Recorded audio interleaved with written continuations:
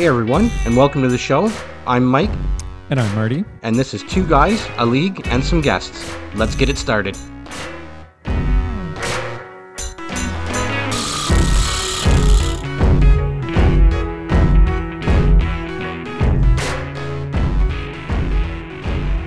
Dude, loving the news today.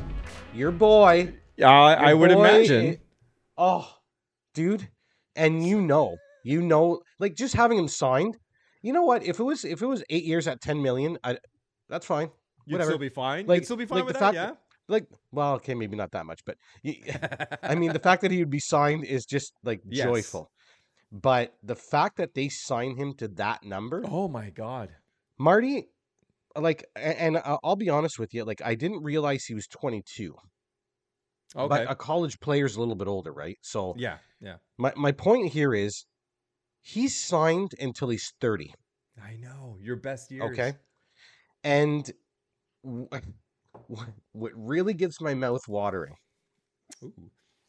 is the fact that, like, this guy is okay. He's 40 goals in my opinion. He's a 40 Yeah. goal scorer, and I Yeah. don't even think that that's really a thought.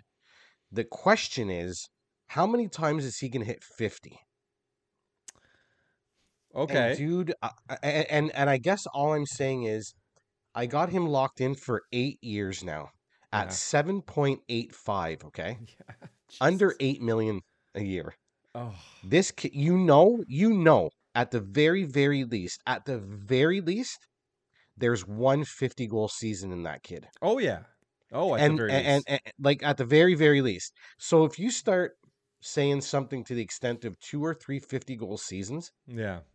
Marty, if it was only That's 2 or true. 3 50 goal seasons, let's say it's 3, just for argument's sake. Okay. 3 out of 8 and for me, it all goes back to the price.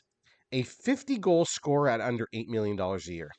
Yep, that sounds real fucking good to me, bud. It's a huge win. Real, like it really is. And There's- they actually did, like, Montreal management did not want to pay him more than Nick Suzuki, who is, I think, 7 point, I want to say 879, or Okay. it's not much more. Like, literally, it's like a couple 100,000. Okay. And they got it. They got him signed for the full term under Nick Suzuki. Like, dude, I want to know what conversation convinced him to go, yeah, I'm going to do this. well, hey, obviously, as a Habs fan, I've been reading anything I can on this today, like anything. Okay. And the biggest underlier of all of this Okay. is he did not want to go anywhere. Wow. Nowhere. Nowhere. Jeez, that says a He lot. likes what's going on in Montreal. He likes the coaching staff. Who the hell wouldn't? You got Martin St. Sure. Louis, who's like, when I say is basically letting you do what you want, that's not the case factually. But this guy is going to give a guy like Nick Suzuki or a Cole Caulfield freedom. Yeah. Okay, and what I mean by that is, when we're on offense, you do you. Yeah. When we're on defense, you listen to me, That's i.e., good. Martin St. Louis. Yeah, that works. So these players are going to have the freedom that they want. Like, I mean, look, Cole Caulfield's a goal scorer. Like, this guy just wants to, like, cock the hammer, get the pass from Suzuki, lay the hammer Yeah. down. Yeah. Like, that's what he wants to do. And that's what St. Louis is going to let him do.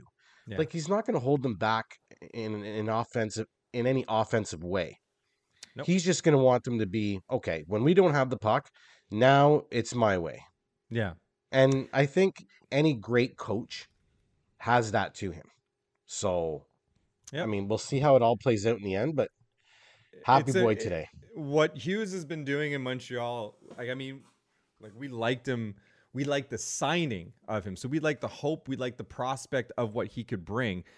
And quite frankly, he has not disappointed ever since he's been there. Hughes knows exactly what he wants. He definitely has a plan in mind for this team. He's got a 5-year plan, I believe, and he's executing it to the T. And he's making it work. And the good thing about this plan is that it seems to make the people involved and around it very happy. So that's a great plan to sort of jump on board with. So on the one hand, am I surprised that Caulfield decided to sign? Sorry. So is it my surprise that he signed the contract? I'm surprised he signed it for the amount, because I'm sure his agent would have told him you could get more somewhere else. So I'm surprised by that. I'm a little surprised to hear him say he doesn't want to go anywhere else. He's not wrong that there's a lot to be excited about Montreal, but to come flat out and say, I'm not going to any of the other clubs. There are a lot of clubs that know what's going on out there that would have happily paid him whatever it is he wanted, right? Within reason, obviously, not 10 mil. But putting all those pieces together, it says a lot about Ken Hughes. It says a lot about management in Montreal. It says a lot about the city in Montreal. And it says a lot about Caulfield as well, the type of person he is and the character that he has. So this is it's exciting because not only are there great players in Montreal, there are great players that are enjoying Montreal, which is not always an easy thing, especially for people who don't speak French. So this goes a long way, I think. And I think you're going to see a couple of more moves that are going to be like eye-popping for Montreal. I think you're going to see some nice stuff. Well, you know what, Marty? I think you hit the nail right on the head when you mentioned that the players want to be there. Like Yeah. for quite a while, Montreal had to overpay to get anybody Mm-hmm. because I mean, I mean, without really kind of killing this conversation, I mean, Montreal's just building a culture out there, Yeah. and you know they're finally getting into a little bit more of the analytics. Obviously, they were a little bit lagging behind in regards to that, but I mean, the biggest thing was this kind of semi stigma that was going on where it would just players kind of would want to shy away a little bit from the Montreal market, and Yep. that seems to be changing. You know, again, and you know, if you're kind of talking about the Cole Caulfield thing, and you want to dig a little deeper, I mean, you got to remember this guy's an American. Yeah. So, I mean, he could he could pull or could have pulled the same thing that Kachuk did, and said, Yep. "Listen, like, you know, I mean, Kachuk's kind of a U.S. guy. He wanted to be, you Yeah. know, I'm playing at home. wanted to play at home or obviously a different locale than Calgary. Was Yep. upfront about it at the very least. And you know what? I mean, you got a young goal scorer like Caulfield, and you know, again, he wants to be there. You want him there long term. He wanted to be there long term. So it's just like, okay, the numbers matter. The numbers will always matter. But you know, that's kind of getting a little bit, and maybe I'm really kind of putting stifling this a little bit, I guess is what I'm saying. But yes, the number is important, but it is a little bit of the minutia of it. Like obviously, the most important things were player wanted to be there, team wanted him. Right. So okay, cool. Like that right there is usually the problem. So that's all figured out. Let's just get down to it. And like you Yeah. said, I mean, they just there's a lot of good going on in Montreal right now. You know, I hope they continue to build from within. I don't really I don't necessarily need to see any big moves. I know this Pierre-Luc Dubois thing just won't go away, and I Yeah. hope they don't. And I'm all in for him. I'm all in for him. Yeah. But Montreal, and I said this already on the show this year. Don't overpay for this guy. No, exactly. Fuck, don't do it. In fact, If what he's Pierre-Luc Dubois has already kind of shot himself in the foot by saying, I really want to go to Montreal. So you don't have to overpay for Pierre-Luc. You don't. no, You can underpay just for sit him, there. and he should actually take it. And you tell him this is the money, and if he says no, I want more, you say, all right, good luck sitting down. Then you're never going to play for us, and then just wait him out because he will eventually just cave and say, fine, I just really want to play Montreal. All right, no problem, you can come for this amount because we have a goalie we need to sign because you guys need a goalie. You guys Like I need mean, a goalie. like the Habs have all the leverage, right? So I mean, Mhm. in that situation, in the Pierre-Luc Dubois Yes. situation, Yeah. I mean, Montreal doesn't. I mean, if Montreal doesn't have him on the roster, that's no big deal. I mean, No. they're Exactly. continuing on the process that they're on. So That's I right. mean, it is what it is. Now, I do have to say we are getting one of my beauties out of the way this week because as soon as soon as Caulfield signed, that is definitely going to be one of Mike's beauties this week. And there you Uh, go. We'll get that right out of the way. I And would hope yes, so. I still have a full slate for you. As a matter Okay. of fact, I've got four beauties for you this week, and not a single beast. We're not doing a beast this week, at least from my end. All So right. there you have it. That's good because I definitely don't have any players whatsoever. I have something I want to talk about in terms of Beauty and Beast. It's kind of a creative We're one. gonna So get into that. yeah. Oh, we're gonna chew on that for a bit Okay. too. Good. Because it's something that came up over the weekend, and I'm like, you know what? I'm going to talk about this at the show because this is. I need to put a kibosh to this if this is true. But anyways, we'll get to that. First, I think Around the what we're gonna boards. do here is we're gonna go around the boards. And this week, we're gonna get into Man, some hirings, folks. holy Coach jeez. and coach hirings, GM hirings, and before I go any further, I want to make sure I get this in because I do not have it in my show notes. But Greg Corbin, if I'm Oh not right, mistaken, it Anaheim. has been hired in Anaheim.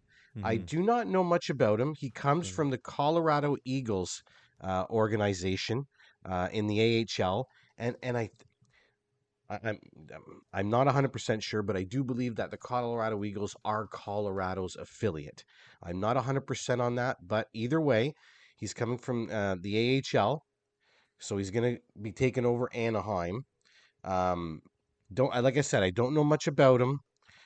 Seems obviously kind of a newer guy in regards to the coaching carousel, so that's probably a good thing, especially with what's going on out in Anaheim, and they're just kind of in a rebuild, getting all the youngsters in there. So good on him for that position. I just wanted to get him in here because I didn't want to forget about him. But I think the biggest one that we can probably agree with, Marty, is Brunette is back in Yeah, Nashville him and his this golf cart. time. Yep, this time as the coach. And Yeah. what I did want to point out is there's quite the link here in regards to Trotz, who is now the new GM out there in Nashville, and Brunette himself. Yeah. Um, their relationship goes back to when the kid was 19 years old, Wow. and Trotz was coaching the believe it or not, the Capitals affiliate at that time in Portland, Maine. So he's known him for quite some time. Obviously, Brunette was one of the inaugural Predators in their first season. Of course, Trotz behind the bench to start that Yeah. phase of Nashville's tenure. So there's a lot of links here, and obviously there's a comfort level between the individuals. Brunette's had a little splash here in regards to coaching with the Florida Panthers, and I mean, he did quite well. I mean, Florida won the President's Trophy. Didn't end up getting out of the interim tag, if you will, Mm-hmm. after Quenville got let go. But you know what? He's going to get a chance out in Nashville. And one thing that kind of got me right off the bat, and I'm pretty sure you probably think the same way, Marty. I sat there and I said, okay, Brunette's definitely been a little bit more on the offensive side of things, if you will, with both his time in Florida and as an assistant in New Jersey Mm-hmm. last year. And then you got Trotz, who's like the defensive coach of all defensive coaches. Yeah. So you start reading, and I was reading a couple of articles over the weekend, and yes, Mr. Barry Trotz is changing his tune a little bit. He does want to have quite an offensive flair to that team, and I do think that Trotz understands the players that are currently on that roster, i.e., Ryan Johansson, Philip Forsberg, Matt Duchene. I don't think you necessarily want to stifle these guys. You Mm-hmm. kind of want to go that Martin St. Louis route I was talking about earlier, and Right. maybe giving these guys a little bit of freedom. Yeah. Again, Hey, listen. If Barry Trotz is around the organization, there's going to be some sort of defensive structure to that organization, Yeah. To a regardless of degree. who the coach is. Yeah. Regardless of who the coach is, like that's part of the makeup of that team. So I don't think that that's going to be so much of an issue, and I think it's a good fit. Uh, I I gotta say I think that fits quite nicely with what's going on over there, and I wouldn't be surprised. And I'm not going to say that Nashville's going to make the playoffs per se, but I will say that they certainly will push. I mean, you still Well, got a decent yeah. goaltender. You still got Oh yeah. a stud D in Yossi, and you've Yeah. got guys that can put the puck in the net. I mean, look at the year that Yeah. Duchesne had last year. Sorry, Mm-hmm. not this current year that just finished, but The year last year. before. Yeah. Yeah. Over 80 points. I mean, I think he was over 40 goals. Like Yep. it's there. It's there. Yeah. It just has to come out. Yep. So, I don't want to say too much more on the Brunette. I know you got a few things to say on that too. So, Marty, I'm just take it gonna away, add buddy. on that like so Trotz even went as far as saying like telling his scouts that for the coming draft, he wants them to take big swings, go after some guys. So to sort of reinforce what you were saying, where Trotz actually kind of wants to see what this team can do offensively before Different, eh? potentially. Oh yeah, Like, absolutely. This like a nice change. I think he wants to allow or like in my notes, I'm talking about how did he go out and get Brunette just so that he could have a yes man? I don't think so. On the onset, that's kind of what I saw it because I saw it too close of a Mm. relationship there, where I thought he just went out and got himself an extension of who he is as a coach, but is going to have more control over things. That's my first hit. But you're bringing up some good points here, and then I realized that he did also go out as far as saying to the media that he told his scouts go out and take some big swings, find some guys, take some chances. Let's see what we can get out there. I think this plan is legit. I think Trotz wants to see what he can create offensively for a team. And he needed somebody to coach the team a little bit more offensively than what he'd probably be comfortable doing. That being said, I think Trotz is also doing this knowing full well that to himself, whether or not he's sharing this with anybody else, but to himself, there is a leash on how long he will wait before he pulls it back defensively and tells Brunette, listen, you need to, we're scoring 4 a game, but we're letting in 6. We need to pull things back. And then you're going to see a structure change. Whether it's after a full season of this or half of a season, I don't know. And again, this is just pure speculation. But because, old habits are hard to beat, this is kind of where I see this. I see Trotz kind of saying, okay, I need to readjust. I need to rethink on how a team should be run. And this is my opportunity. So I'm going to jump into this and try something differently. But again, old dog, new tricks. I have a hard time with that. I don't know if I completely buy that Trotz has gone, yeah, let's go all offense. I don't think so. But I think he's going to give it an honest go. So that's good enough. Because Trotz, as much as he is defensive and all that kind of stuff, I think he knows the landscape of the NHL is very offensive, and he's not oblivious to that. So he's comfortable opening things up and giving the reins to Brunette, who has shown that he can do it, like you said, with Florida. I think Quenneville left, I want to say, what was it, like 25 games into the season? Yeah, something like that. It wasn't much. It was no, exactly. So that means the rest of the way, the record ended up being, I think it was like I just saw it, 51-18. So Brunette had a big a lot of that's on Brunette for sure. Exactly. So that to me tells me that Brunette absolutely can handle this. So this is a smart move for a lot of different reasons. So I do think the times in Nashville, or you might come out and see something a little bit different in Nashville now coming out for next season. And just as a little kind of caveat, little bonus too, and not that this means really anything. Maybe it's more just me and the way I'm thinking of it, but he's still kind of like a new coach, right? Like he's never Yeah. really. How can I put this? Like he takes over for Quenneville. He wasn't the guy. He was in, great year with New Jersey, but he was an assistant. He wasn't the guy. So Yeah. it's like you're getting a new coach, but yet he's got that little bit of a splash of actually being the guy. Like the, Yeah. the time that It's he had true. in Florida, you know what I mean? So you're not getting some, like even if you were getting a guy that never was the actual coach, the head coach, you're still getting a guy who's very knowledgeable. I mean, he's been around the game forever, right? So Yeah. just the fact that he's actually been in the top spot, felt that pressure, been the guy that's had to talk after every game, a presser. So he's been there, but Yeah. you're still Oh getting a yeah. guy that hasn't been put through the carousel. Like he's still relatively new, right? Like, you're getting a kind of a shiny new toy, but he's got a little bit of experience with him. You know what I mean? So Yep. Yep. I think it's a really good fit. I think it's It is. I think you're right. I think it makes a lot of sense with who's in place and when you just kind of see the history they have together. But anyway, Yeah. I won't talk this into the ground there. We're gonna All move good. on to the Washington Capitals. So they go out Yeah. and get Toronto assistant coach Spencer Carberry. Now there's another link here with Carberry and the Washington organization because he did spend about a decade with them as a player, an assistant coach, and a head coach across the AHL and the ECHL, with Hershey in the AHL and Carolina Stingrays in the ECHL, who again do believe is Washington's ECHL affiliate. So there's obviously a rapport there with the organization and with the new head coach. I think hold on. I don't want to. We're certainly no experts on coaches and why they're there and the whole 9 yards on this program, but I will say this: Washington's always been known to have quite a good power play. Yep. Carberry was in charge of the Toronto power play, and we know how lethal that was. So, on top of the fact that they need a new coach, this is a guy that knows the organization fairly well. I do think that the fact that he's coming from dealing with the power play, like, you know, It played a Washington's going to role. want to try well, they're going to want to milk everything they can out of this roster, right? Like, I mean, Ovechkin, Backstrom, your Carlsons, these guys aren't getting any younger, so it's now or never.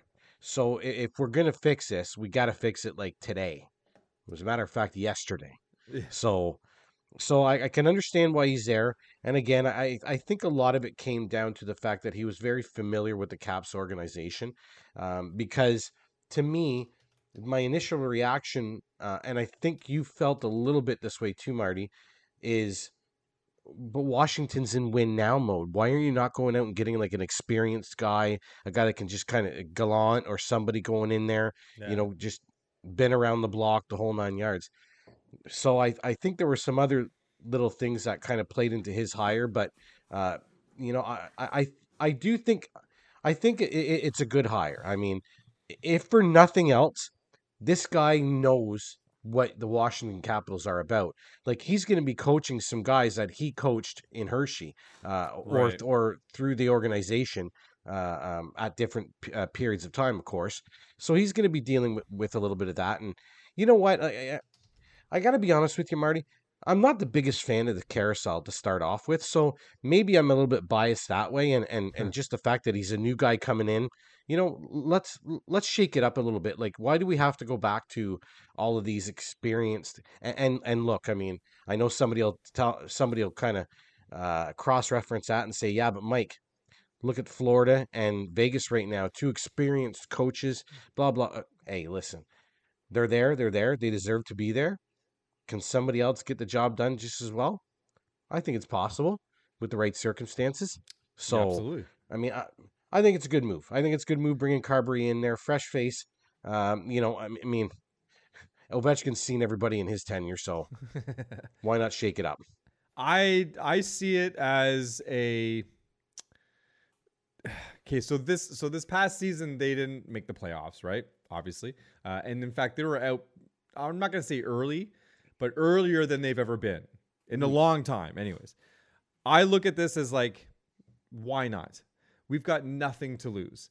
I don't see them as putting all their hopes and dreams in Carber. I don't think that's what this is. I think this is essentially it's a 4-year contract on a coach that, if after 2 years it's not working, they're more than happy to just like I've been trying to figure out what he's even getting paid. It's probably not much, and that's my point, right? It's a coach that if it works, great, because I think you might have a good point because he was involved in the power play and Washington at the very least their power play can still definitely be very lethal. That's kind of where you want to draw in. So there's no loss there. They're not, and if they don't make the playoffs, would you be surprised if they don't make the playoffs next year? No, And I, that's I, kind I of my wouldn't. point. I I wouldn't. mean, either. I don't think there's enough left in Washington. I don't think there's enough left in the tank for Backstrom or Carlson. Ovechkin, yes. I think Ovechkin still has enough in the tanks, but not enough to carry a team. He's never really been a carry the team kind of guy to begin with. He's done a Mhm. lot of hard work. He does most of the hard work for that team. But, the facts speak for themselves. He's never carried a team on his shoulder anywhere. They were only ever able to win a cup. Their cup was in what, 2018? Was it 17? Yes, yes. 18? Okay, 18. I think it's 18, 18. Yeah. which would have been his year, what, 14 in the league, something like that. Yeah, I think actually I think you're right. Yeah, yeah. I So drafted in 2004, if I'm not and mistaken. so there you go. So that's late in the game to say that he carried a team to the cup. I again, an argument is that I agree that it's a team game. It can't all be done on one player. I don't disagree. But we say these things about your Crosbys. We say these things about your I'll say it about a Perry. Back in his heyday, or not, sorry, just in a way that not that he's carrying a team, but that he carries a certain role and sort of personifies his role. And he's very important to a Stanley Cup team. Ovechkin, you know what he's doing. He's going to hit you and he's going to score a goal. That's it. And there's nothing wrong with that. You need that. I'm not trying to downplay his value. But what I'm getting at now at this stage, he's the only thing left in Washington. And rather than try to go and help him out and give him more of a boost, you're going to kind of make do with what you got and get a coach that can be creative with the lineup. And that's what you're hoping for. And if you don't make the playoffs, no one's surprised. But if you do, everyone's super happy and you get to reap the rewards. There's nothing wrong about making the playoffs. You make the playoffs, everybody's happy. That's the easiest way to make everybody happy. But I see this as being a win-win no matter what you do, even if you lose. So to me, this is, as much as it's an important signing because it is the coach, it's also a nothing signing. I'm not convinced this brings anything to the table that wasn't already there for Washington. They're just paying a little bit less for a coach. It's not moving the needle for you at all. That's basically what you're saying. Like, I mean, Yeah. it's like, okay, they got a new coach and we move on. So it will be interesting to see what he can do with that team. Again, at the very least, I think if you're a hockey fan, it's just going to be interesting to see how it plays out for that organization. I mean, yeah, like I said, was a little surprised with the hire. Can understand once you read up on it a little bit, but yes, we'll see. We'll see how this works. We will see. We're talking about a coaching carousel, right? Oh my God. Well, guess who's back? Baby. Sorry, who apparently may be back. Right. Nothing official. And the only reason why we gotta wait is because he's still being paid by the Toronto Maple Leafs up to and including the end of the month. Oh, it's the end of the month. Okay. Yeah. So we are talking about Mike Babcock. We are talking about the Columbus Blue Jackets intending to hire him as their new coach. Yeah. So with that, I'm going to go right off on a tangent, and I'm going to say my first reaction was Johnny Gaudreau is fucked. But which I originally had him in my beasts this week, which I changed just today. Okay. Because and the reason, you know what, I won't get into that. We'll get into that when it gets to Beauties and the Beast. So we'll do that to the side. But anyway, I actually think that it may not be a bad move. Oh no, I don't think it's a bad move at all. I think, listen, this guy was kind of put through the ringer. All of the dirty laundry came out, in particular with Marner. Yep. So it's not like this guy still has things hidden in the closet. Like it's out as to what type of a guy or what type of a coach this was. I mean, this went even as back as Johan Franzen speaking out against him, and somebody else from the Red Wings. I think it was Shanahan that mentioned. Really? Maybe it wasn't. Couldn't have been hired him. I don't think it was Shanahan because that was too close to the hiring. But there was another Red Wing who confirmed what Franzen had mentioned and that he was being abusive on the bench. And anyway, talking down. Wait, was it Zetterberg? I think it was I'm not sure if it was Zetterberg. Okay, I'm not sure. I'm not 100%. Okay. But my point is that I do believe that if he does get hired by Columbus, and it certainly looks that way, and again, the reason why we haven't gotten that confirmed yet is because he's still being paid by another team. I do think this may work out. And I do think it will work out for your Gaudreaus, for your Patrick Laines. I mean, the biggest thing that I've had the chance to read up on is Babcock does like a possession game. Yeah. He likes to have the puck. We know that from the Red Wings. We obviously saw it with the Leafs. If Johnny Gaudreau's got the puck, I'm pretty happy with that. If Patrick Laine's got the puck, I think that's got some potential right there. So I think this could. Hey, listen. We could be talking halfway through season 3 here in like December and January, and I could be going back on this big time. Okay. Yeah. But I do think that this has the opportunity to work out for this organization. You got a coach who's been disgraced. Like let's call it what it is. He was disgraced. Yeah. And that's why he hasn't been in the NHL for 2 to 3 years now. He he wants to change that narrative. Who wouldn't?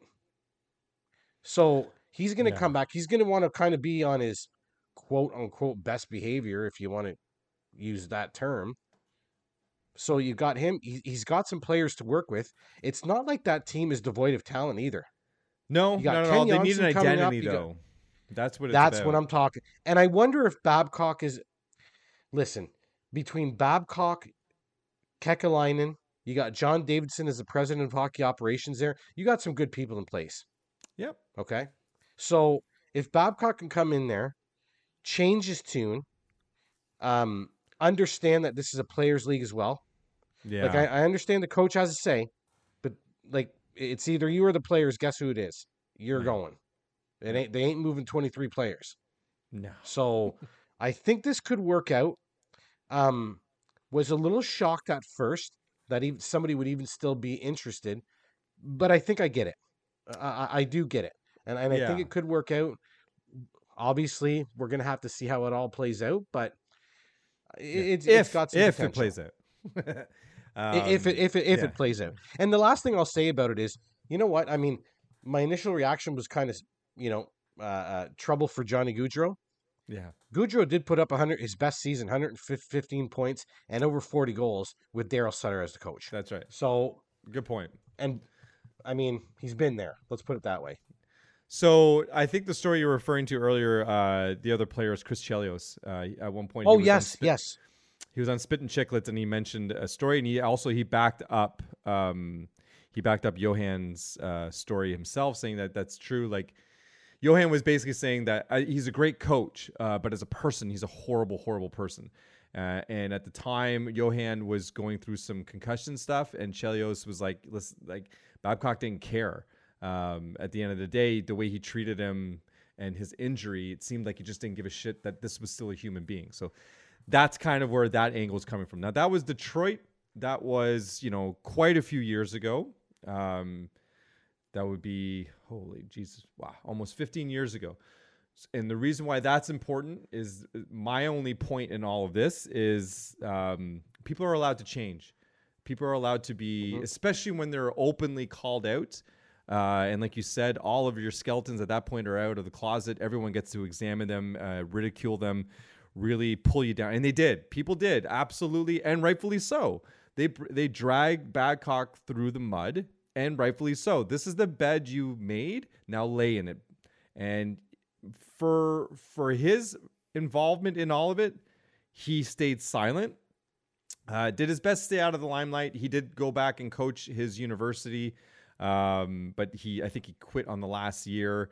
He addressed the stuff a few times here and there, but nothing major. Like the fact that he was a jerk made way more headlines towards anything that he was saying. So my point is that if we're allowed to drag people through the mud for things they've done in the past, then people are allowed to change as a result of that. Otherwise, we're no better than the bully who did the bullying. Well, what do you think you're doing to the bully? I understand that a bully, has done something to deserve it, but you're no better if you're doing that to somebody as well. Because at the end of the day, these are still people. And if people are allowed to change, which they are, everyone is, then we should allow that growth to happen. And that means at a point in time, we have to revisit the possibility that he was still a very good coach. And a lot of people will say that. So there's no reason why he shouldn't be allowed to have another opportunity if an NHL club wants to give him that.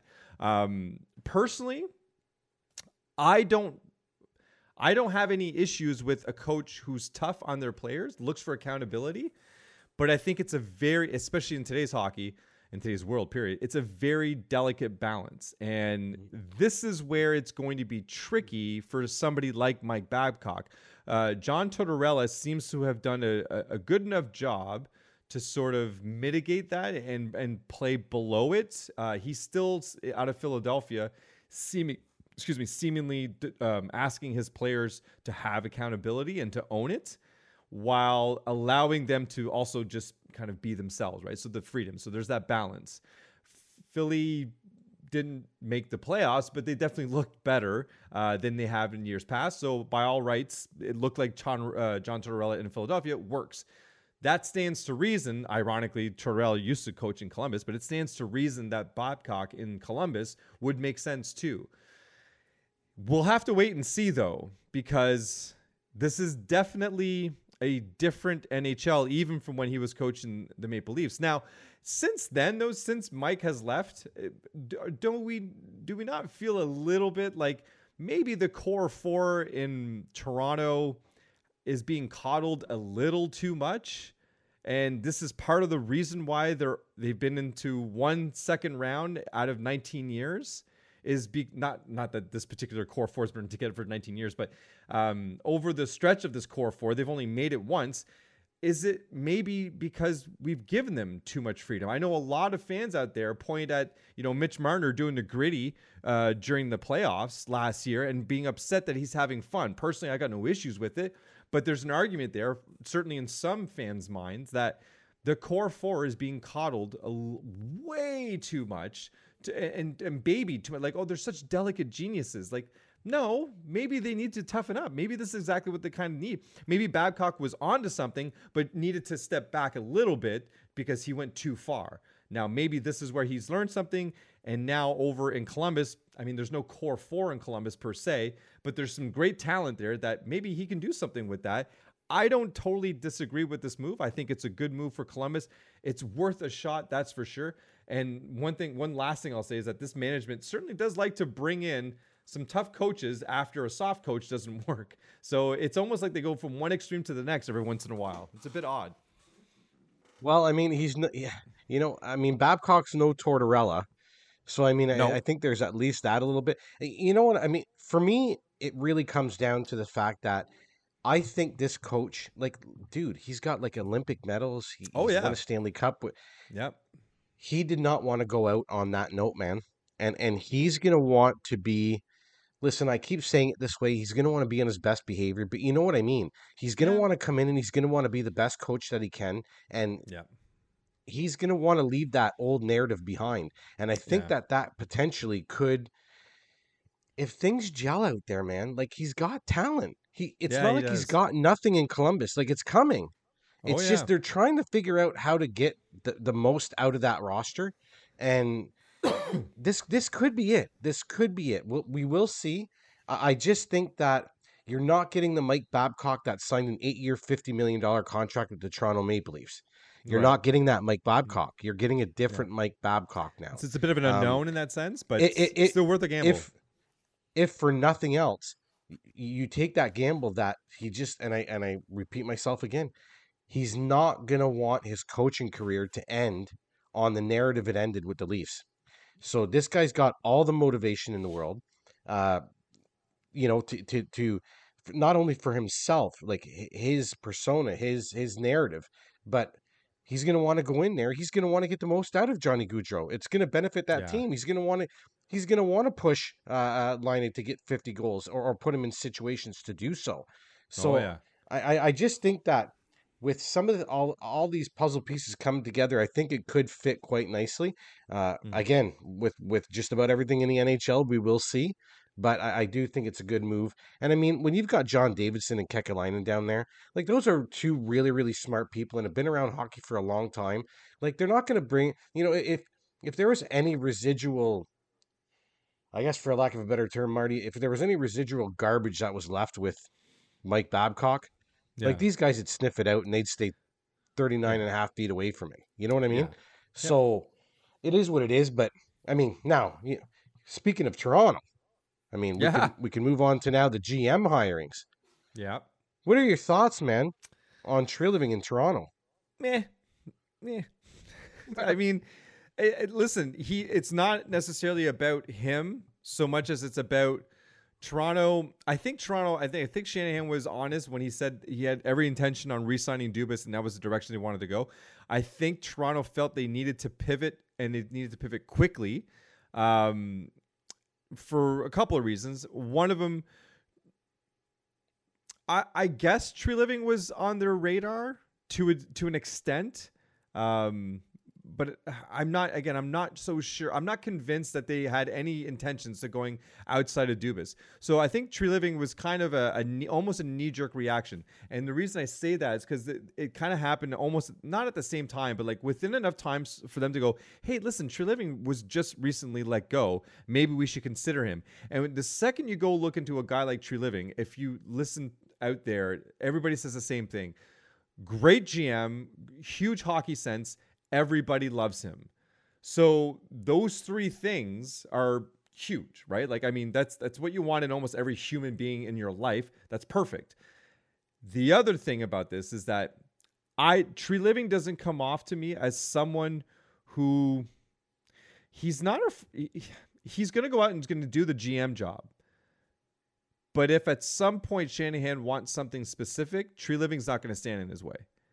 I think Dubas, to a degree, argued back and would be sort of not confrontational, but like, listen, the facts point to something else. Dubas, as everybody knows, very analytic. This is what we do. Tree Living is open to analytics, but that's not his forte. That's not where he comes from. So he's open to being like, to the potential of like maybe Shanahan walking in his office and saying, listen, I want so and so because I got a gut feeling. And Tree Living going, you know what? There's a lot of gut feelings in hockey, and I'll back that up. Absolutely. That's what you want? All right, I'll make it happen. Let's go for it. And he'll get enthusiastic about that. Whereas maybe with Dubas, he'd be like, listen, I get it. You've got a gut feeling about this guy, or you got a gut feeling about trying to do something like this, but my numbers show something else. So I don't think we should go there. Not that made any sort of friction between Dubas and Shanahan, but what I'm getting at is with Tree Living, if Shanahan wants to try, because let's not forget here, Shanahan, he's avoided the chopping block another year. He has got to be aware that at some point his luck's going to run out and his head's going to be on the chopping block. So if he is at all aware of that, which he is, he knows that this is one of those years where if they fail again, his head's going to be on the block, not Tree Living's. It'll be on him.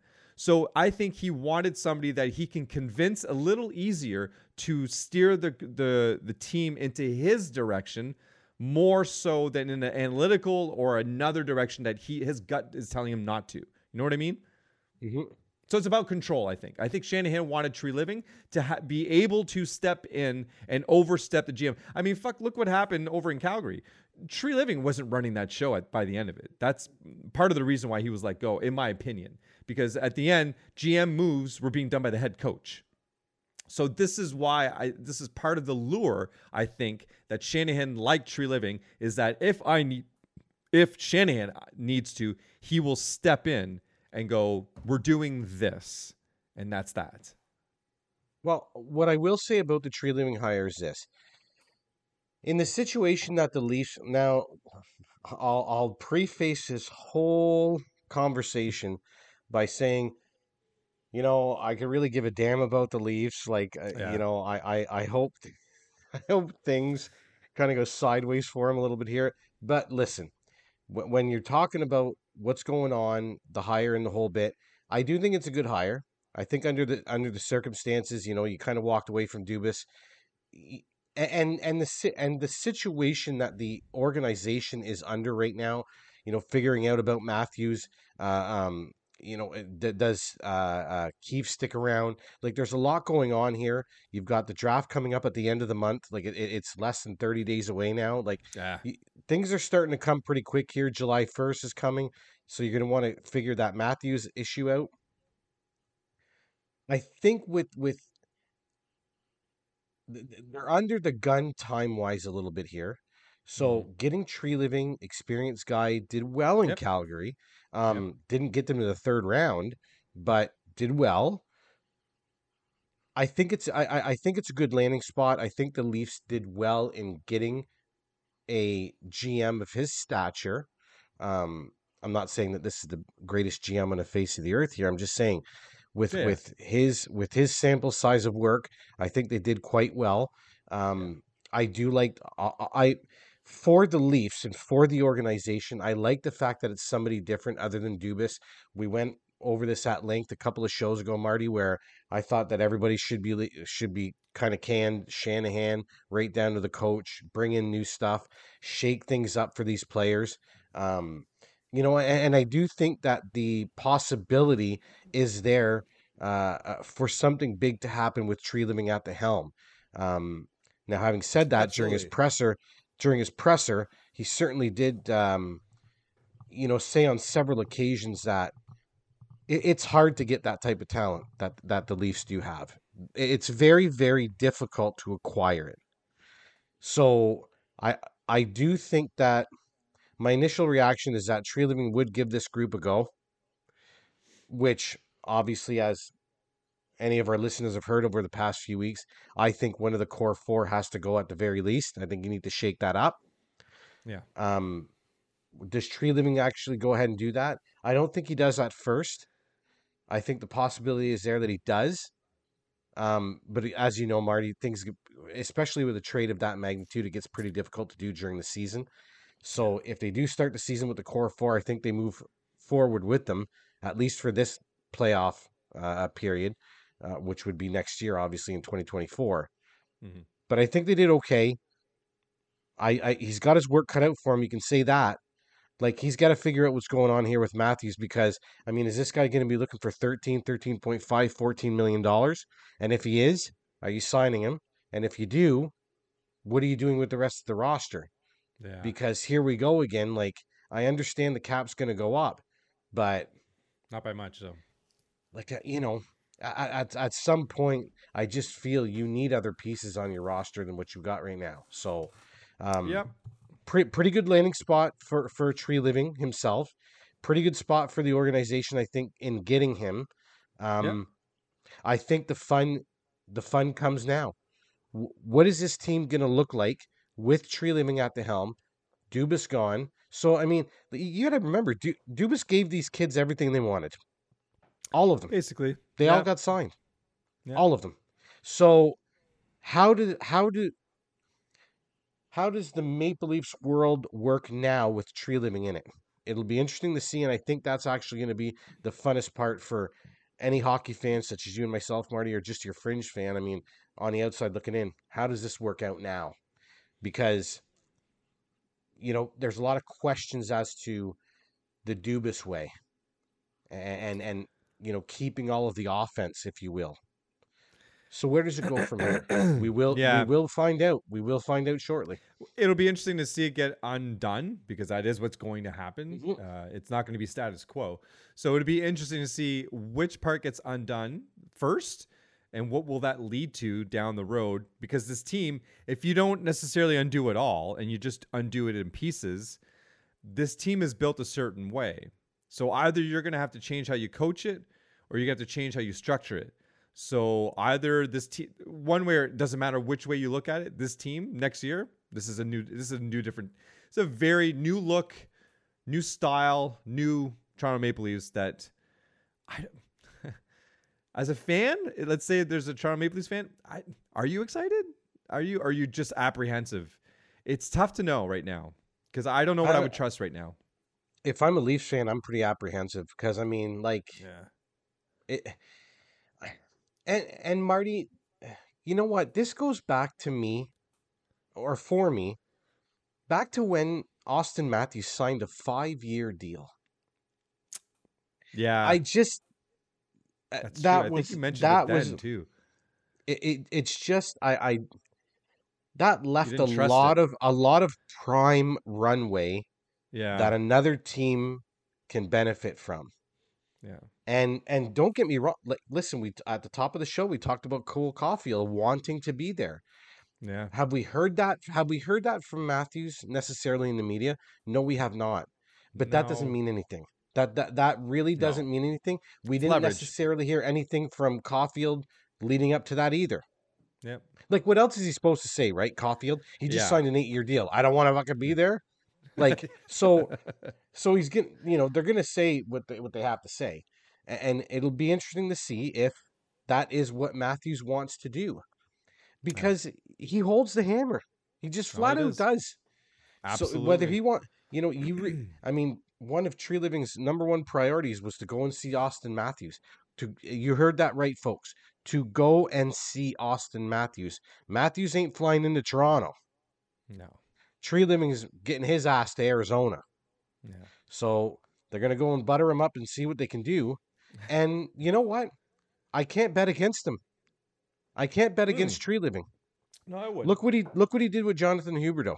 Exactly. Yeah.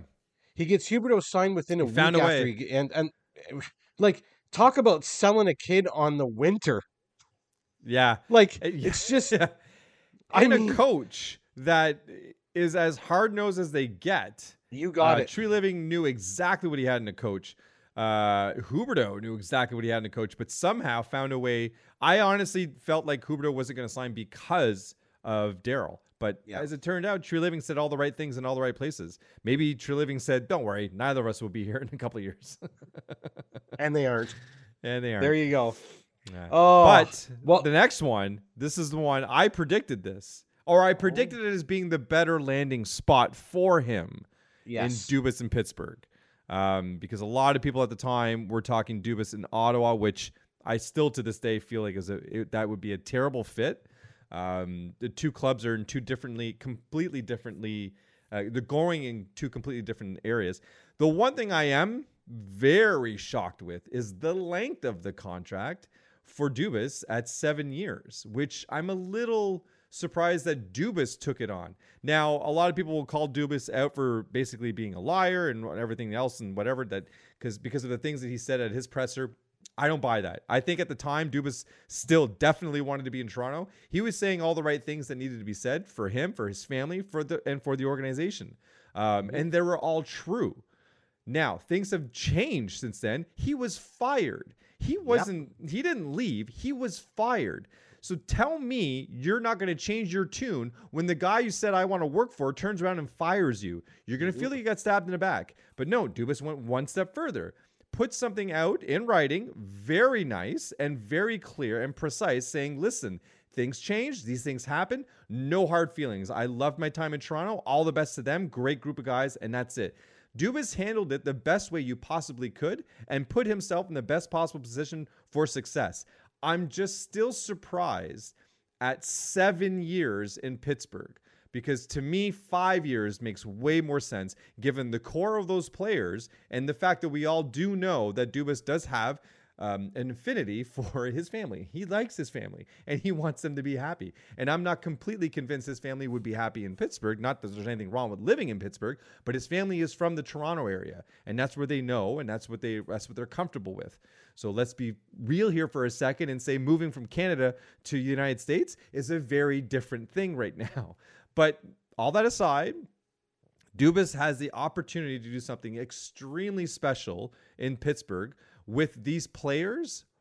Oh boy. Because I don't know if I talked about it with you, but talked about it with somebody. There's about maybe it was on the show. It was about 4 years left of like serious hockey with this core three. There's no four. Well, you can throw in Gunsel. That'd be the fourth. There's something very special with what's left on this roster. There's still meat on this bone. And I think they missed the playoffs last year kind of because of Hextall. Not a very good GM in my mind. He should have done a better job at insulating those players and getting them more support. Raquel is a good pickup for sure, and I believe he was there the year before, so he was there a full season last year. But these are complementary players that do their role, and that's it. They needed a little bit more. I think this is where Dubas steps in, and he's able to plug those holes with analytics, find you those players, plural, that will do a little bit more and get you those couple extra wins to get you into that playoffs. I know there's a lot of people questioning Tristan Jarry and whether or not he's your starter or not, and even Casey DeSmith's, is he good enough to be as a backup?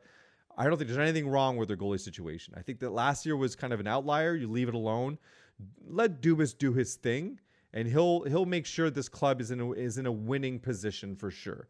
So I do really like this. There's a lot of opportunity for creativity and a lot of room for more W's. And I think there's room for a Stanley Cup in this for Dubas and the Penguins now. Well, I mean, what I will say is I do believe that there are a couple of runs left with this group. I think they need to address the defense, and I do Yeah. believe that Dubas will address that.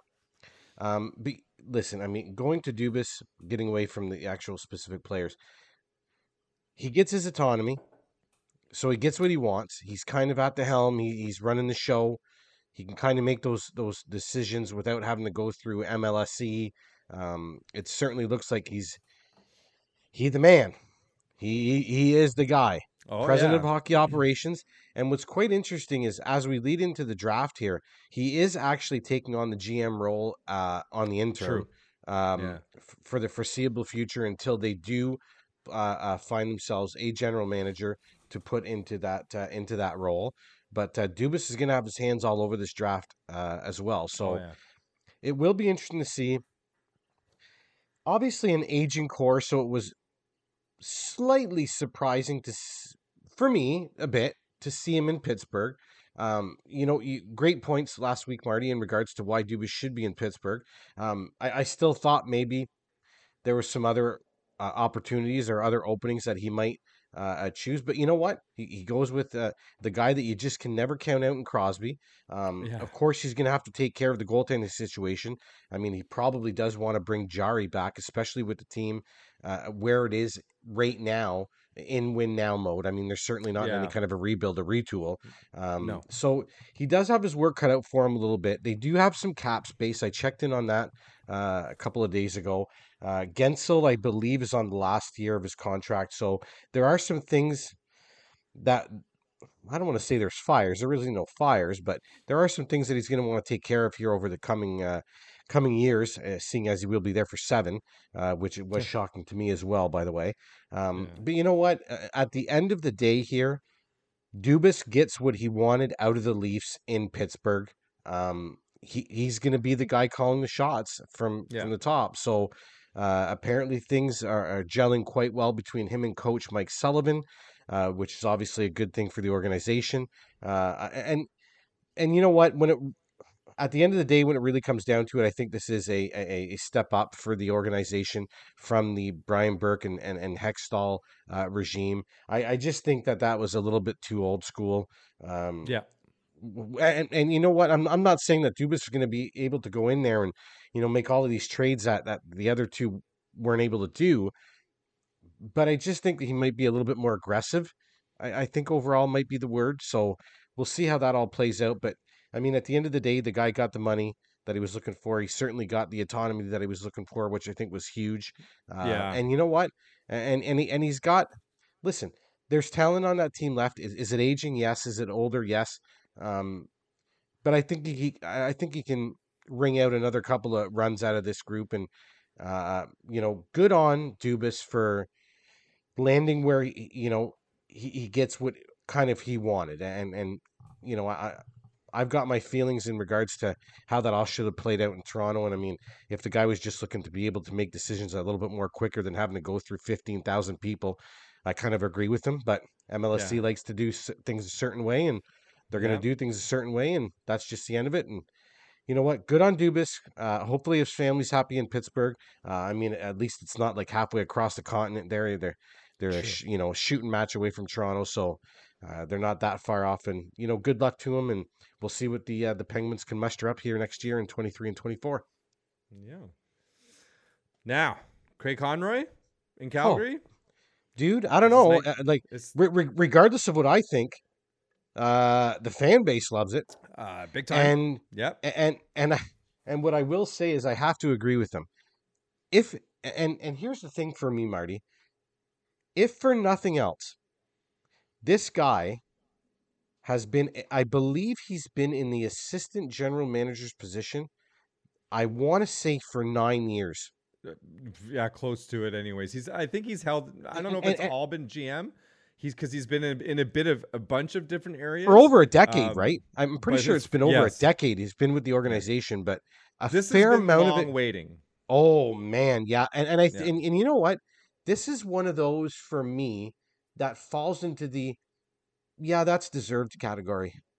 I Like agree. this is a This guy is how who's you put get in. there. Yeah, and you know what it reminds me a little bit of, and I'll go to somebody a little bit more recent, but when Eiserman ended his playing days, he got into that Detroit front office and just learned from the big boys. Went over to Tampa Bay, did his own thing, and is now back in Detroit. So Yeah. I kind of feel like, Conroy's put. My point is that Conroy's put his time in with this organization, and furthermore, in an executive role. Forget Yeah. that it was with the Flames organization. This guy knows this organization top to bottom. Okay, Exactly. like I don't. I would venture to say that there isn't a more knowledgeable and experienced individual to take over that position in regards to the Calgary Flames organization. True. Like, he Yeah. again, he just knows it from top to bottom. So Yeah.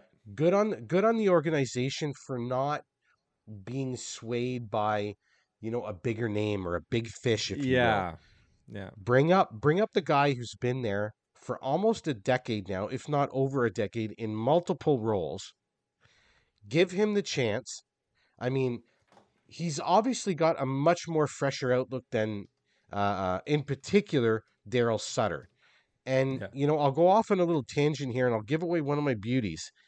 And one of my beauties is Dustin Wolf, and it's a little bit layered. I've got him on my fantasy team. Love it. Love the pick. The thing that really excites me about the potential for Dustin Wolf moving forward is Conroy said in his presser he wants that team to get younger. He wants to infuse that team with some youth. S- Um, Smart. I think I speak for many. Dustin Wolf doesn't have anything left to prove at the AHL level.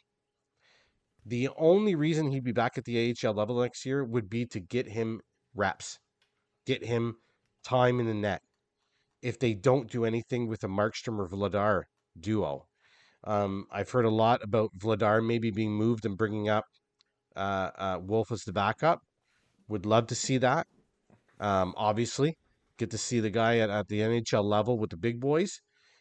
But the most important thing for me is that he does want to infuse some youth into that lineup. And I think that Sutter stifled a few things. And I know that I believe you touched on a couple of players last year. Matthew Phillips, I think, was one of them. And I believe there was another one as well that was kind of somewhat being stifled a little bit by Sutter. Anyway, my point is, good move. Obviously, the fan base likes it. He's going to bring some Yeah. youth into this lineup, whether it's just in the bottom six or not. And one more thing I did want to mention.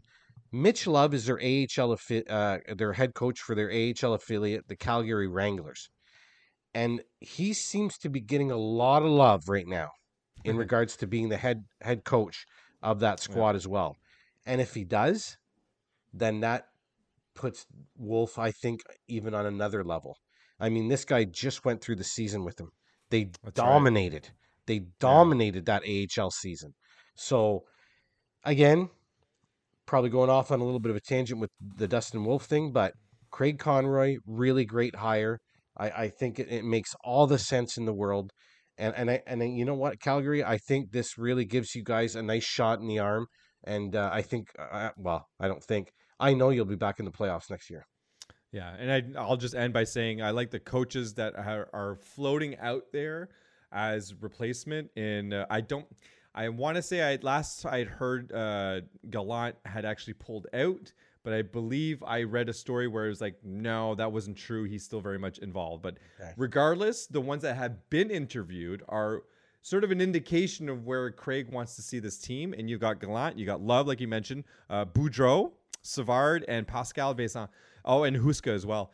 These are all coaches that have somewhat of a good reputation with younger players. These are coaches that bring in excitement, bring in offensive hockey.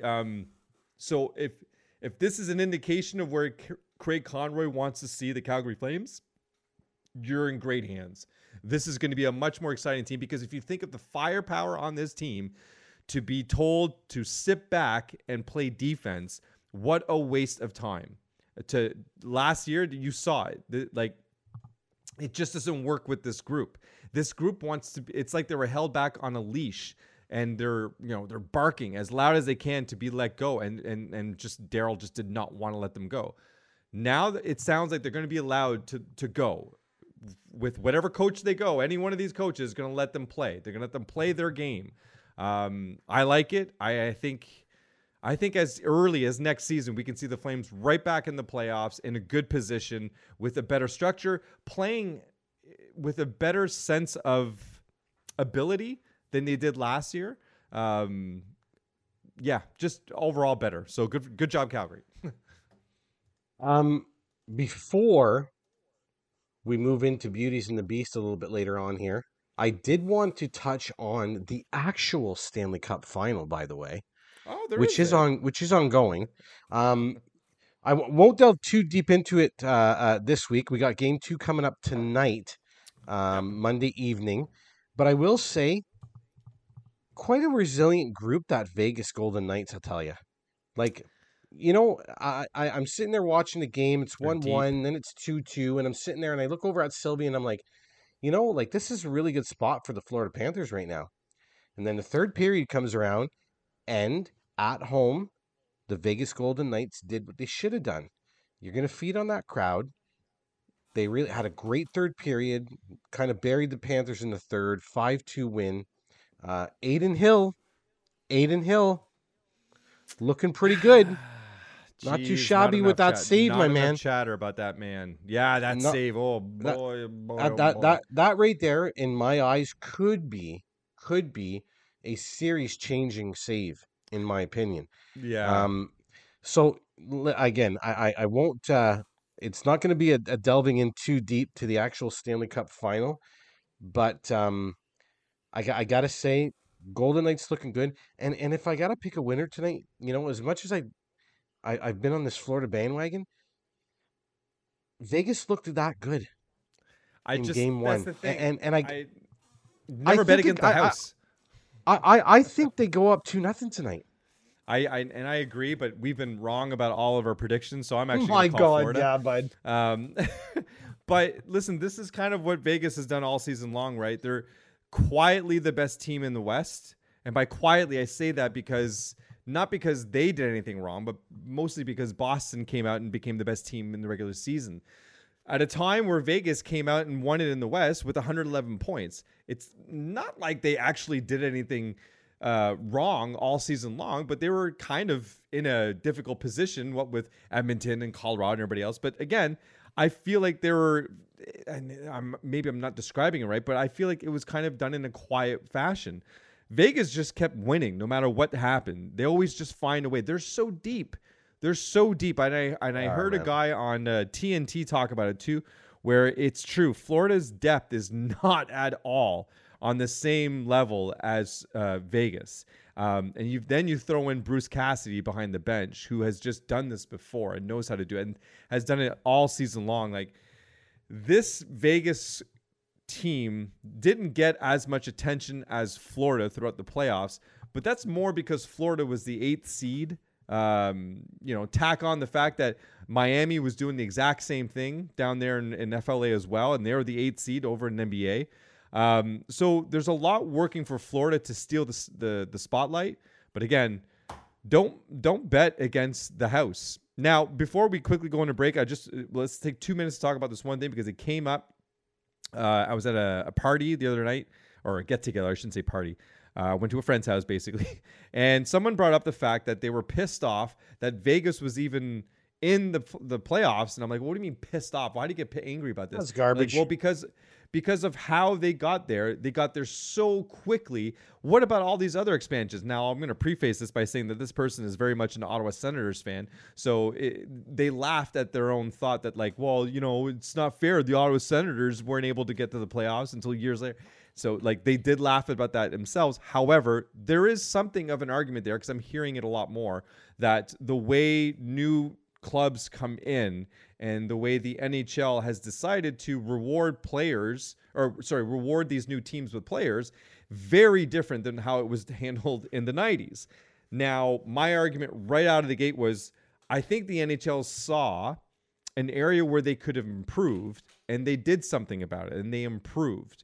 And that's all it is. This is just a better system now so that these new franchises can actually not only compete right out of the gate, but stay competitive right out of the gate. And that's good. That's healthy for hockey. And I understand that, maybe your Buffaloes or your Ottawa Senators or whatever haven't been there as much as they have in their own existence. Like Vegas has been around for 5 or 6 years now, and I haven't seen Buffalo in the playoffs in that 5 or 6 years.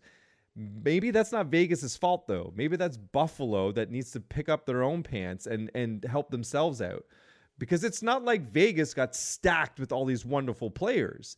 They did it a certain way, it's very strategic. There's nothing stopping any team out there from being strategic about their lineups and their rosters. So I'm not on board with getting angry at a team like Vegas or Seattle. I think it's good for hockey. I think it's healthy. I think it's necessary. And I do think the NHL was just trying to make something a little bit better than the way they had it structured before. They just fixed it. You know what? All I'm going to say about this, and this will be the last thing I ever say on this topic in regards to oh my God, Vegas has got preferential. Okay, here it is, folks. You ready? You got your pens, paper? Okay, here it is. Those were the rules when the Vegas Golden Knights came into the NHL. If your team got fleeced because you didn't want a player picked off of your roster, so you gave them another player, i.e. William Karlsson, i.e. Jonathan Marchessault, i.e. Shea Theodore. Like, need I continue, folks? No. It's not. The other teams in the league did not want certain players picked off of their team. So they said, okay, well, Vegas, you can have one of these guys. Well, guess what Vegas did? They said, yeah, we'll take that guy. Guess what? Some of these guys are now 20 goal scorers. Some of these guys are on a 46 goal pace in the playoffs this year, i.e. I'm looking at you, Jonathan Marchessault. Shea Theodore, 2 points in game 1. Jack Eichel, enjoying... Hold on. Yeah. He isn't... This guy is loving playoff hockey like you wouldn't believe. Game 1... He's built for it. Two-pointer. Like, I have to give a shout out to Jack Eichel for game 1. Yeah, man. Anyway, anyone who thinks that it's unfair or whatever other silly word that you want to use, it's garbage, because those are the rules when Vegas came in there. Vegas didn't walk in with the check for whatever the hell it was, $800 million, and say, yeah, these are going to be the new rules. That's right. No, the NHL said to the other 31 clubs at the time, these are now the rules for expansion. Deal with it how you will. It's not Vegas's fault that they took advantage of the situation and loaded the fuck up with both picks and players. It just did it smart. That's it. They just they developed a system that was able to start off on the right foot rather than start off on, like, I hate to say this example because, again, this was such a long time ago. This is two very different eras. But when the Ottawa Senators came in, they didn't have the luxury of this. No, I'm not even sure what the situation was back then, the structure for a new team coming in, but it certainly wasn't what it is now. But did it work then? Absolutely not. It did not work back then. And that's part of the reason why they had to change the rules. And I like how this worked out. It made a new franchise. Me too. Quickly. And I know there's a conspiracy theory out there that, well, no, because Vegas is very much Gary Bettman's heart. So there's an element there that's like, well, it's just playing favoritism. Listen, you can conspiracy theory yourself to your blue in the face. The bottom line is that management core built a winning team right out of the gate because they knew exactly what they were looking for, and they got it. And they built around. They left some seriously good talent on the table to specifically build what they have now. It's not like they went out. Marchessault was not this player he is today. When they went out, they got him. They saw something in him that I think at the time it was an opportunity. Florida. Was it Florida where he was before? They didn't want him. They didn't see that in him. That's why they let him go. That's why they didn't protect him. Well, Vegas said, you know what? We see something. We see something with him that we can work with, so we'll do it this way. And it just happened to work. So anyways, I don't want to see it again on Twitter. If I see it, I'm going to block you. But Anyways, all that being said, for now, we need to take a break. A few words from our sponsors, and we'll be right back. And when we do, Beauties and the Beast. Woo! Light the lamp during the hockey playoffs with DraftKings Sportsbook. New customers can make a $5 bet and score $200 in bonus bets instantly. Download the DraftKings Sportsbook app and use code THPN. That's code THPN only at DraftKings Sportsbook. Gambling problem? Call 1-800-GAMBLER. In Massachusetts, call 800-327-5050 or visit gamblinghelplinema.org. In New York, call 877-8-HOPENY or text HOPENY 467-369. In Kansas, call 1-800-522-4700 on behalf of Boot Hill Casino and Resort, Kansas. 21 plus in most eligible states, but age varies by jurisdiction. Eligibility restrictions apply. See DraftKings.com/sportsbook for details and state-specific responsible gambling resources. Bonus bets expire 7 days after issuance. Eligibility and deposit restrictions apply.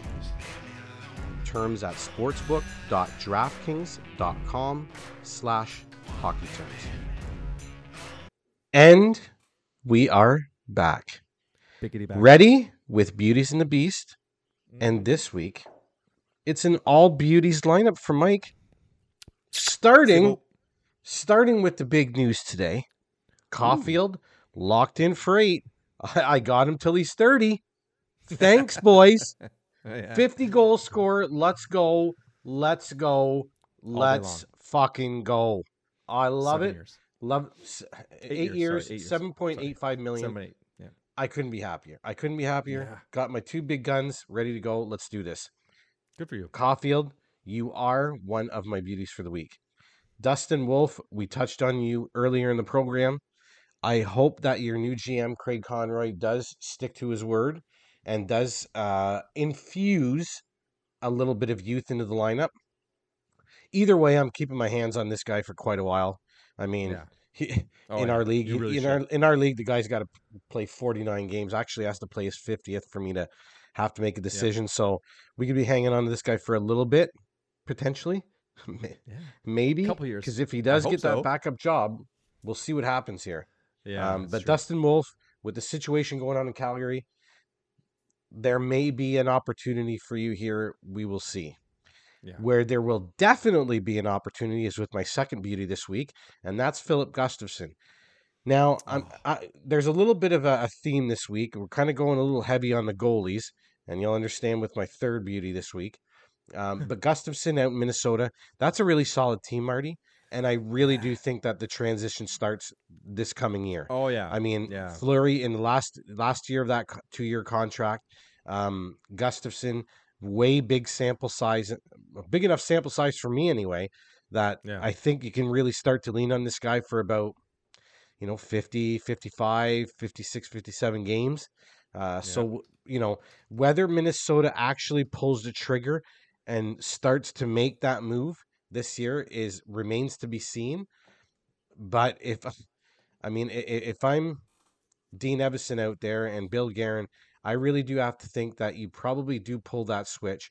You've got a great mentor in Marc-Andre Fleury. He's happy to be there. He's even said it in the media. He's happy to play in the backup role, or in 1B, if you will, to Gustafsson. So it seems to me like everything's kind of lining itself up here. And you know what? For any of you fantasy managers out there, certainly a guy you're going to want to keep your eye on next year, big time.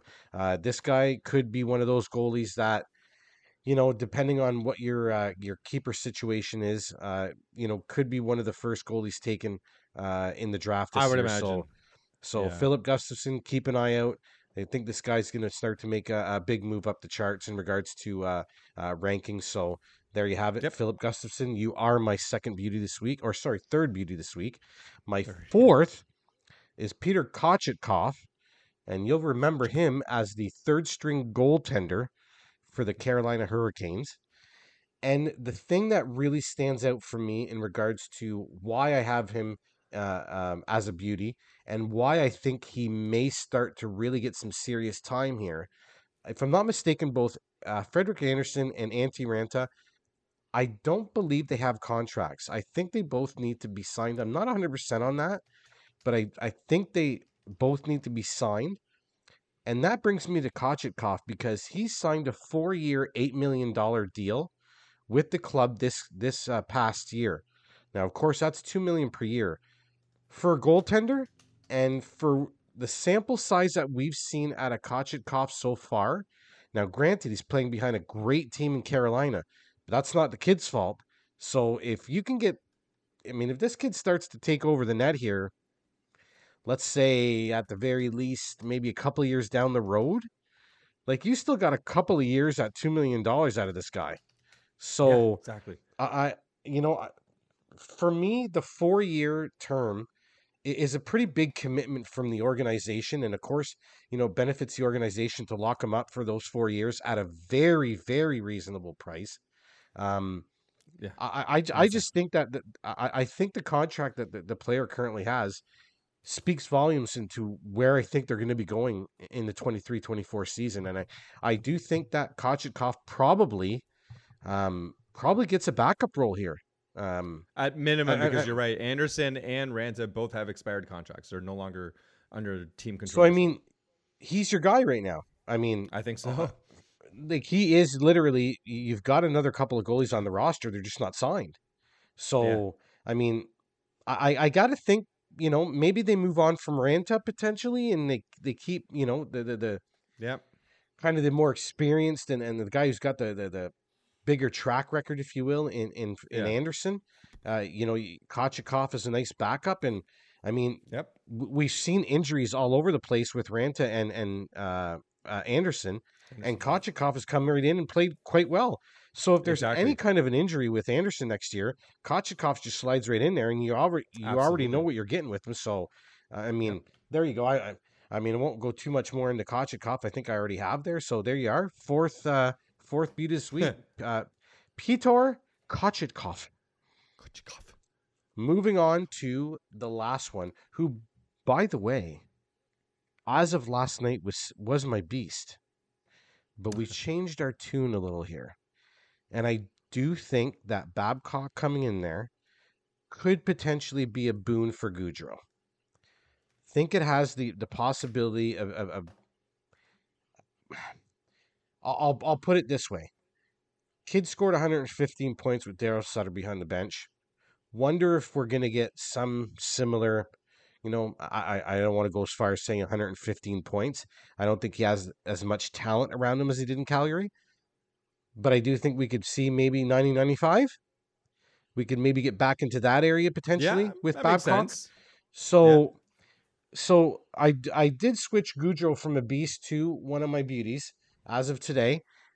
A lot of it has to do with the Babcock situation, and again, like I said, my initial thought was this could be bad for Goudreau. Do I deal him? But I'm starting to think this might work out for all involved. And I do go back to what we talked about in regards to Mike Babcock. This is a very, very motivated coach to change his narrative of his career. Good So, point. Good so point. I really do think that this potentially could be quite a boon for both player. In this case, Goudreau.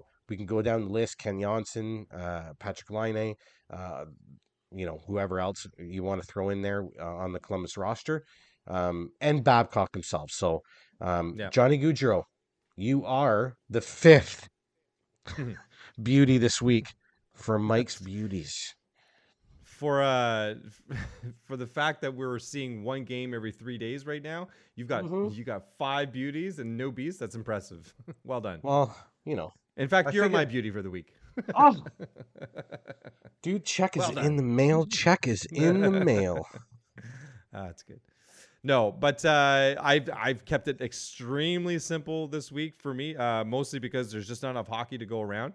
But Very true. something that I definitely wanted to get off my chest, because I feel I owe it to him, because I've kind of been downplaying him a lot leading into this series, and that is one Aiden Hill. I continue to up until now, well, sorry, I'm not changing my tune. I will continue to say that Adin Hill has, for the better part of his career, been a backup goalie. He's been given the opportunity here and there to be a starter, and the shoe has fallen. Now, he is still young. I believe he's 26. So there is still room to grow, especially from a goaltender's perspective. You don't usually hit your stride at 26. It's certainly a little bit later, maybe 28, 29 kind of thing. But specifically, as it relates to his chances at getting the Conn Smythe, because everybody wants to talk about either Matthew Tkachuk or Sergei Bobrovsky or Jack Eichel. And when I did a quick look online just to see, there's a little bit of chatter for Adin Hill as a Conn Smythe. But let me be perfectly clear about something here. So as Vegas started to go through the playoffs, they started with Adin Hill. Oh, wait, no, they didn't. They started with Laurent Brossoit. And they still had on the bench, they had Hill, and they still had Quick as well. So Brossoit started to falter. He actually got injured, and then in comes Adin Hill. And what does he do? He does nothing but play spectacular from that moment on, to the tune of every stat that he has is better than Bobrovsky. The only thing that he is lacking is an overall record of 11 and actually be 11-3 now for Bobrovsky, and it's 8-3 for Adin Hill. So technically speaking, the only thing he's lacking is in the way of wins, mostly because he wasn't the starting goalie right out of the gate. Much more, well, neither was Bobrovsky, but I think it took all of 2 games for Lyon to get set, and then the rest of the way was Bobrovsky, whereas it's slightly different for Adin Hill. But again, numbers across the board: better goals against, better save percentage, total shots. I think is another one where Bobrovsky's got that win. But my point is more along the lines of Bobrovsky and specifically Matthew Tkachuk have been getting most of the attention for a Conn Smythe because of, let's face it, Florida is the 8th seed. Florida wasn't necessarily supposed to be here. It's been nothing short of very, very impressive as to what Matthew Tkachuk and Sergei Bobrovsky have done in the way of sweeping Carolina Hurricanes, in the way of going 4-1 against Toronto, in the way of getting rid of Boston Bruins, the best regular season team the NHL has ever seen. They deserve to have the amount of attention that they have gotten. However, there's nothing stopping anybody from saying the exact same thing in the same breath about Adin Hill. Everything he has done, and we've seen it with that save in game 1, he has been nothing short of absolutely outstanding, completely deserving of Conn Smythe chatter, just as much, if not more so, than his teammate Jack Eichel. And I can appreciate that Eichel deserves some chatter simply because every team has a Conn Smythe representative. You've made it this far, somebody stands out, and Jack Eichel absolutely does. But not in the same way that Matthew Tkachuk has. So that's your comparative there. But more importantly, not in the same way as Adin Hill has. If Adin Hill doesn't come up and do the job that he did, forget about what Jack Eichel does. It doesn't matter at that point. No. If you don't have that goalie, it's in the same way with Bobrovsky. That's why I think Bobrovsky, if we're looking at Florida, who's the Conn Smythe? It's Bobrovsky. Florida is nowhere without Bobrovsky doing what he has done. And perfect example was at game 1 where Bobrovsky did not play well at all, let in way too many goals, didn't look comfortable. Maybe he's injured. He's a bit older, right? So maybe that's what's going on. But you saw it. There's some chip in his armor. And look what happened. 5 goals to 2. Whereas with Adin, nothing slowing that man down. And did Jack Eichel, I'm trying to remember who scored for Vegas. I believe I think Eichel had a couple of points anyway. Had, I think, 1 or 2. But I think you could have won that game without Eichel anyways, so long as Adin Hill did what he did. And that's my point, is that to me, Bobrovsky is Florida's representative and Adin Hill is that. So now to me, it's a two-horse race. Whoever wins the Stanley Cup, that team will have the name on that Conn Smythe trophy will either be Bobrovsky or Adin Hill. And if it's Jack Eichel, I will legitimately be upset about that because Adin Hill has done everything and then some to deserve more, way more chatter than he's been garnered, which is next to nothing. And that's insulting to what he's done. And that's the one thing that you can say so far in the Stanley Cup final, and yes, we're only 1 game in. We got game 2 tonight, Monday. He has outplayed Bobrovsky. Like, he outplayed Bobrovsky in game 1. And, that's it. And Marty, you and I both know, and listen, when your goaltender outplays the opposition, that doesn't necessarily mean a win. But boy, oh boy, Talk to Hasek. But boy, oh boy, if your goalie can outplay the opposition, that certainly gives you one hell of a chance to be on the winning side of that. So gives you the best chance. Adin Hill is giving the Vegas Golden. You know what, I equate this a little bit to the Edmonton situation. We've been saying in Edmonton, all they need is just above average goaltending, above average goaltending, above average goaltending. Adin Hill, call it what you will. Above average goaltending, great goaltending, whatever it is, he's giving them enough. And we said this a couple of shows back that, especially with teams that can, I mean, Edmonton's one of them. Vegas is another. You know, Carolina to a certain extent is another one that comes to mind. Colorado's, that offense is going to be there. Like, they can almost manufacture that in their sleep. All you need is a guy that can make that save. And we go back to that massive save he makes on Nick Cousins in game 1. Dude, that's a momentum changer. Yes. In the game, and it could be, and I alluded to it earlier in the program, it could be a series-changing save. Because if I'm not mistaken, I can't remember the score at that point, but I believe if Cousins scores that, Florida's up by 1. I think. Either I remember. And irregardless of what the situation would have been with the score, it's a big save at a big moment, and that's what you need from a goaltender. That's what Adin Hill's been giving to the Vegas Golden Knights, and to me, that's why right now your Vegas Golden Knights hold a 1-0 lead over the Florida Panthers in the Stanley Cup Final.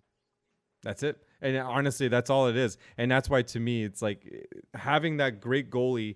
You can have scoring to your blue in the face, but without that goalie, you don't have that opportunity to score the goal because the other team's already put too many in the back of the net. Whereas if you've got that great goalie, he's giving you a chance every single time. Great save, boom, turn it around. How many times have you seen a big save on one end and they go down the other end and they score a goal? Because not only is it important to keep the puck out of the net, but it gives enthusiasm, it gives momentum, and it shifts the whole flow of the game, and it hands it to your offense and says, here, you do something with it now. And then they go in and they score, and that's how it's supposed to work. I mean, Marty, we both played competitive sports, okay? Maybe not professional, but we've both been in competitive sports. Right. If I'm a hockey player, okay, if I'm any player on the Vegas Golden Knights, Adin Hill makes that save. You can bet I'm blocking that fucking shot. You can bet I'm back checking. You know, if I lost the puck in the offense, I'm doing a little bit more. You're goddamn right, because your goaltender just saved your ass. Oh, yeah. So he goes out there and does that. How's that supposed to make the players feel on the bench? Hey, listen, that one guy that doesn't block shots maybe during the race is now going to go out and block that one shot. Like, there's a trickle-down effect, right? So, I mean, absolutely. Yep. You know what? Adin Hill, good on you, son. You go from a fucking backup to a potential Conn Smythe winner. So, we'll see how this plays out here, but boy, oh boy, Adin Hill has certainly given his team a great start in this Stanley Cup final. Both the goaltending was great and the team played great. That's for sure. There it is, Beauties and the Beast, and that's episode 31.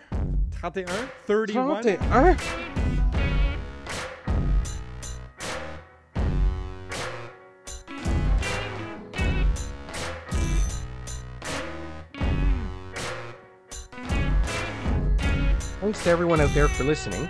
If you're interested in reaching out to us, you can email us at 2guysaLeagueandsomeguests@gmail.com. You can find our latest episodes on our website at twogalag.com, or you can follow us on Twitter for all of our info. Our handle is @2galag.